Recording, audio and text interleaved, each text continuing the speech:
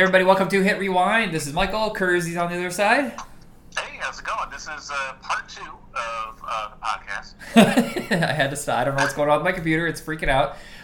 We are going to be discussing a Sylvester Stallone double feature from 1989, Lockup and Tango and Cash. Kind of different than what we normally discuss. We usually do horror movies or straight up thrillers, but this is kind of an odd mixture. Yeah, I mean, both. Tango and Cash, I think, is probably the odd one out. It's definitely a comedy first kind of situation, so it definitely does not fit our usual mold. Yeah, well, Tango and Cash was not intended to be that way. I've been reading the backstory on it, but we'll get to that in a little bit. So, you want to start on Lockup? Yeah, let's do Lockup first. Yeah, Lockup is maybe one of the few really forgotten Stallone films. Had you ever heard of this before? I have not, actually. Yeah, it came out in the summer of '89, just up against so much competition. It just got buried. I think at this point, Stallone was trying to move away from like the Rambo, Rocky persona. More articulate. You see this in both movies. More of a nuanced character and not so heavy on the violence. At least in this one. This one is where he's constantly pushed towards the violence instead of just like welcoming it. Yeah, but he still kind of maintains that air of like being stronger than pretty much everyone there. Just that he's trying to hold it back. Yeah, it has a little bit of the Rambo thing. The very First Blood, where he doesn't want to get involved in any problems, and they just keep pushing him and pushing him. It felt a little bit like that. Yeah. And he himself says it didn't really do anything for his career, and he doesn't care for it. But I think it's actually one of my favorite ones because it is very low-key and different than a lot of his movies. Different from a lot of his movies, but it's not like... I don't know. Like I've read a lot of bad things about it when you assigned this one, but like I don't get it. It's all right. It's a decent movie. Yeah, and box office should not be the judge of what it is, but I get the feeling that he's very competitive, especially at this time when he's going up against Schwarzenegger, who is just breaking huge. And I bet you he sees it as a failure because it didn't do well, not because it's not a good movie. Okay, that makes more sense. And I find it really interesting is that he doesn't really have like your typical villain in this one. Well, I mean there is the big muscle guy played by Sonny Landham from Predator, but a lot of it is this mental game that he's playing with Donald Sutherland's Warden character. Yeah. And his fucking obsession, because this all starts, if you haven't seen the movie, it all starts because years earlier, he had escaped jail because his father was dying. He only had 2 weeks to go, but he desperately wanted to see his father before he died, and they just wouldn't let him out. So they gave him another 5 years on top of that, and he's just about to get out. He's got only a little bit of time left, and Donald Sutherland transfers him to a much, much like hardcore prison, maximum security, and just makes his life fucking torture for revenge. Yeah, and it kind of like the idea is. For most of the movie, it's just like, I can endure this. I just need 2 weeks. He can't possibly like make it any worse than it already is, and he just keeps finding ways to fuck with him. Like anytime he finds some joy where he's at, it always gets flipped on him. Yeah. And just the patience his character has without breaking into violence. I mean, there's the football thing halfway through the movie, which is kind of a Rocky moment, and that gets some of his... I was going to say, that's kind of the longest yard. That's kind of what I was thinking about. Yeah, it got a lot of his rage out, but it's shot, like the way that Stallone usually shoots his sports stuff, because he did, of course, the Rocky movies, but he also did a movie called Victory back in 1989, or 81, with... Michael Caine, which is a soccer Nazi movie. It's weird. But I just really thought there was really good performances and the tension that they build throughout this. But I think the movie looks great considering it's in one of the most disgusting places in history. But, the cinematography and the editing and using the certain camera angles and stuff like that, I think it made it a really good looking movie. Yeah, like I said, it's a fairly decent movie. I don't think there's anything wrong with it. It does seem to kind of rip off The Longest Yard a bit, including football, but I mean, other than that, it's a good one. It's a decent one. I keep thinking while I was watching this, how many times Stallone has made movies in prison, or some segment, because there's a little bit in First Blood. There's he's in prison in that frozen prison in Demolition Man, and then there's the Escape Plan. I feel like there's a couple others in there where he just spends a lot of time in jail and prisons. Yeah, there was one pretty late in his career, but I can't remember that one. The really early role for Tom Sizemore, I don't know if this is his first role, but boy, he just shines. He is a fast-talking, untrusting kind of this was goofball. his first movie. I think he was doing some small things before this, but I think this was his first feature length. Yeah, I actually looked right now. Yes, it literally is his first movie, 1989, Yep. Lockup. Wow, what a year. He also did Born on the 4th of July. Then he did Blue Steel with Jamie Lee Curtis, all within a year. And then next year it's Point Break. So that's a good start. Yeah, it'd be propelled into stardom. And, then 10, 15 years later, he's playing a trucker, and It's Always Sunny in Philadelphia, trying to have sex with the main crew. So, that career is just going great. Yeah, well, the drugs. Honestly, Yeah. that's what did him in, was the drugs. Yeah. Wait, he was in, oh my God, what was that one? Natural Born Killers, right? Maybe he was. He was in the whole Oliver Stone camp by that point. Maybe. I feel like I saw interviews with him around that time where he seemed like he was really on drugs, but I cannot recall. Yeah, I will eventually have to watch it for the show, but I have not seen it since it was in theaters because it made me so sick of the camera shifting around so much. Yeah, and the constant shifting color schemes. Yeah, I just remember having to look away because I was getting nauseous. Yeah, it'll give you a headache. I don't know why I can't say certain words without using a New York accent. Like if I just say nauseous, and if a bug comes near me, I'm out in the garden and I go fuck off. What the hell? I'm from Indiana, people. There is an MVP of the 80s, which no one ever talks about, but he's the big dude Eclipse in this. The one that runs the car fix-up area. Yeah. Frank McRae was all over for a while there, and an MVP. He died just last year at age 80, but we're talking like 48 Hours, Dillinger, Last Action Hero. He's in Vacation, Red Dawn, License to Kill, The Wizard. Just tons and tons of great movies. Yeah, I want to give a special shout out to Donald Sutherland because his villain is a lot different than what you'd expect, especially for a Stallone type movie. He rarely raises his voice. Yeah, that was he could have. It could have been a shouting match, but he withdrew like all that energy or whatever, and he's not normally that. He's usually kind of weird and eccentric, but this one he's just a straight up villain. I thought it was a really good performance.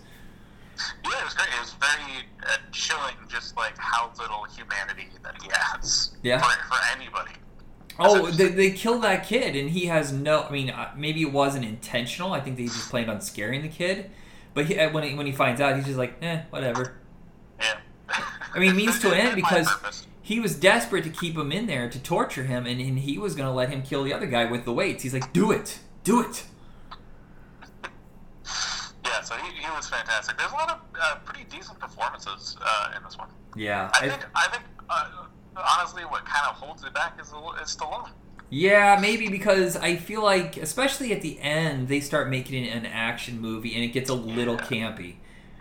Yeah, and there's that, and also just there's that scene in the garage after he comes out of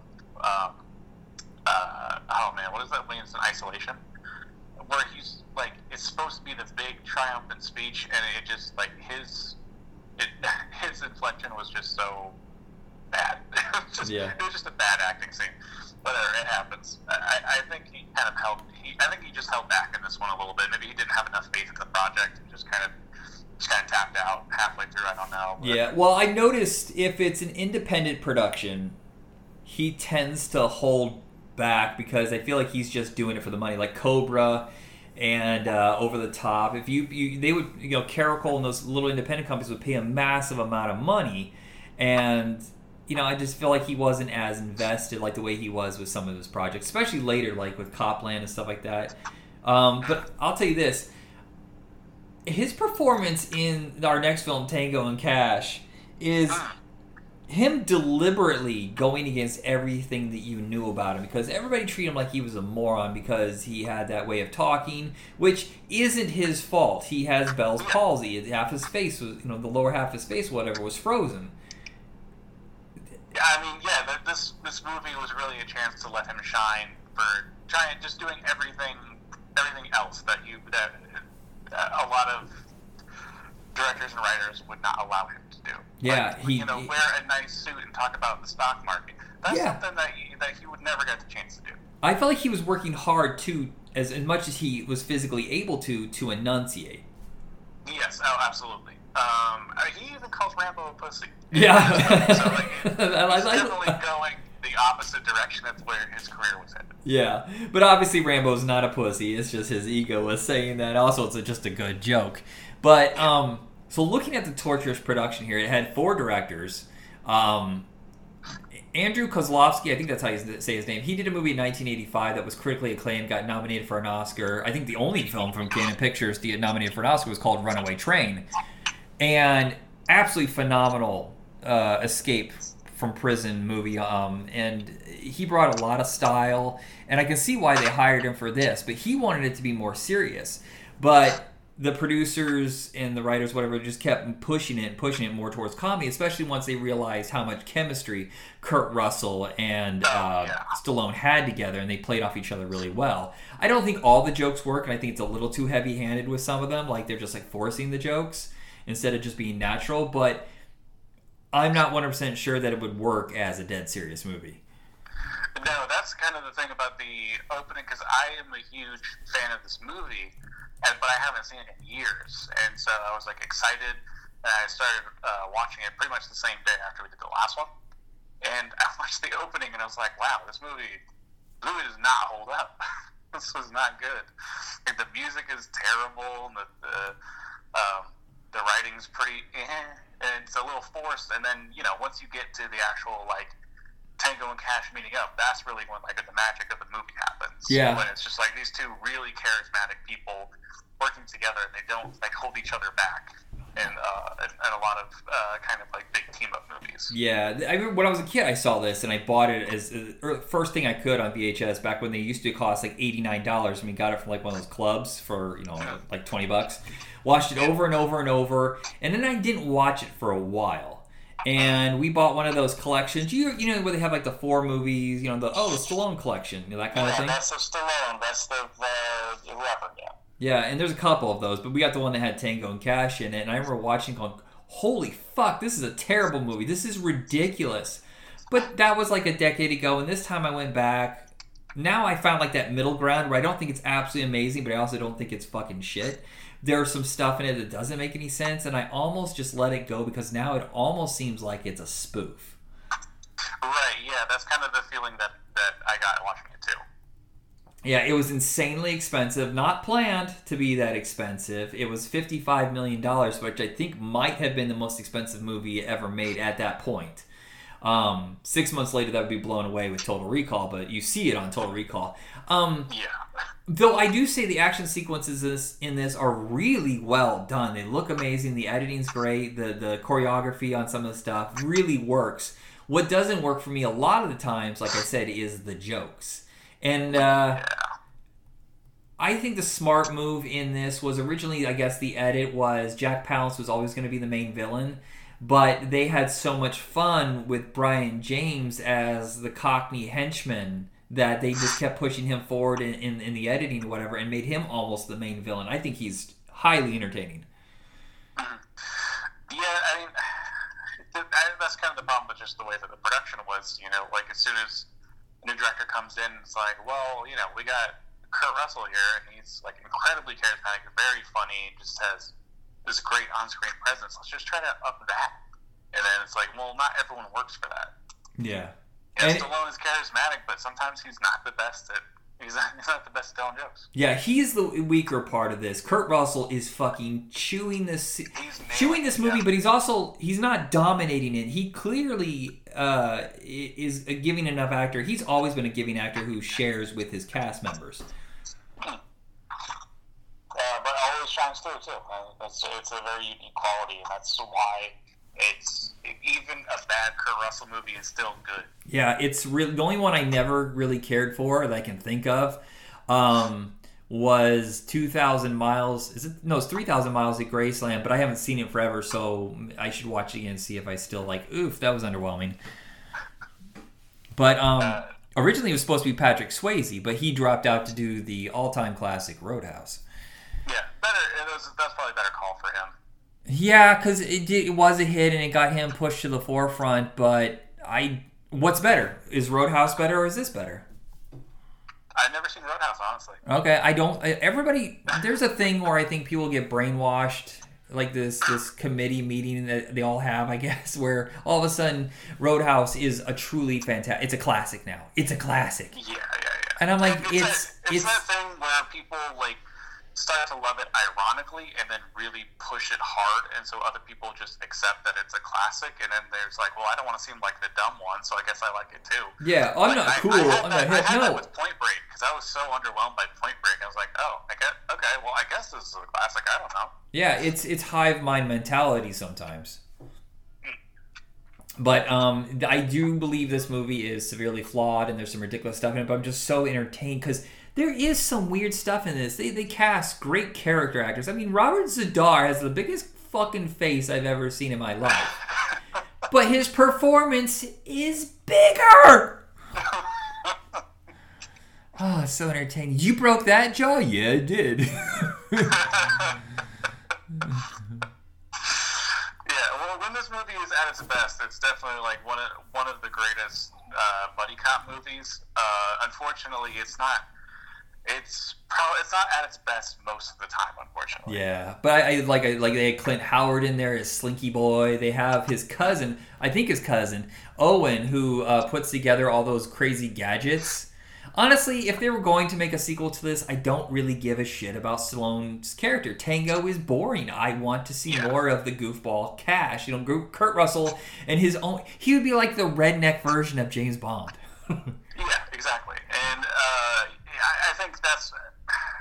I would say probably the prison scene is like when this movie really hits its stride. Yeah, definitely. Like the whole sequence, including the breakout, all of it, and then after that, when they kind of break off, it again starts to kind of slow down, and it doesn't quite hit that peak. Yeah, I think the ending, though, oh my god, I think almost all the movie must have been put on the ending. Holy shit. Building that vehicle alone must have been expensive. But then you just got them just jumping all over the place. Everything is exploding. Everything is exploding. I've never seen... they're not called squibs. What's the flare, the flash that comes out of a gun? Is it called flashbang or something like that? Whatever it is, it's the biggest fucking flame I've ever seen come out of a gun. It's like a 4-foot flame. And I'm like, holy shit! Oh, and then there's the kung fu sequence, and then the mirror. The mirror thing where they both find different reasons to know which one is the real Jack Palance. Mm-hmm. Is it Jack Palance or is it Jack Palance? Does anybody know? I think both ways are acceptable. Yeah. Just like there's a lot of like little things that are great too. I love the one that again, this is all just Cash because Cash is great, you know. But he always has a bulletproof vest even if he's going home. If he's just hanging out in his home and having one of those on, just because I guess he's just so dangerous and he's at risk at all times. And then he has a gun in his boot that he can shoot. That is awesome. Yeah, there's like tons of like these little details that are just so great about it. I can't believe his aim is that good with a boot. Yeah. When I was in high school, I had this horrible crush on a girl whose favorite band was Yazoo. And the only reason I knew who they were was because they had a song in this. It's what his sister Terry Hatcher is dancing to. And she's like, oh, really? I want to see this movie. She watched it. She came back and she goes, this isn't a dance movie? I go, no. Why did you... Because I didn't give her the cover. I just gave her the tape in like one of those hard plastic shells. So she had no clue what it was, but she was not happy. Yeah, I can see that. Yeah, this is definitely feels like the last. I think it literally is the last movie of 1989, the last movie of the 80s, and it just sums up all the excess of the 80s, doesn't it? Yeah, again, like you said, it does feel a little bit like it's kind of parody, but it's also kind of a celebration of these ridiculous tropes as well. Yeah. So anything else you want to say about the two movies before we go? No, I enjoyed both of them. All right, well, it's going to be back to the thrillers on the next episode. I'll quietly tell him behind the scenes. Okay. Shh. And that is it for us. Check us out on Facebook and Twitter and all the podcast hosts under Hit Rewind. And that is it, everybody. Have a good night. Good night.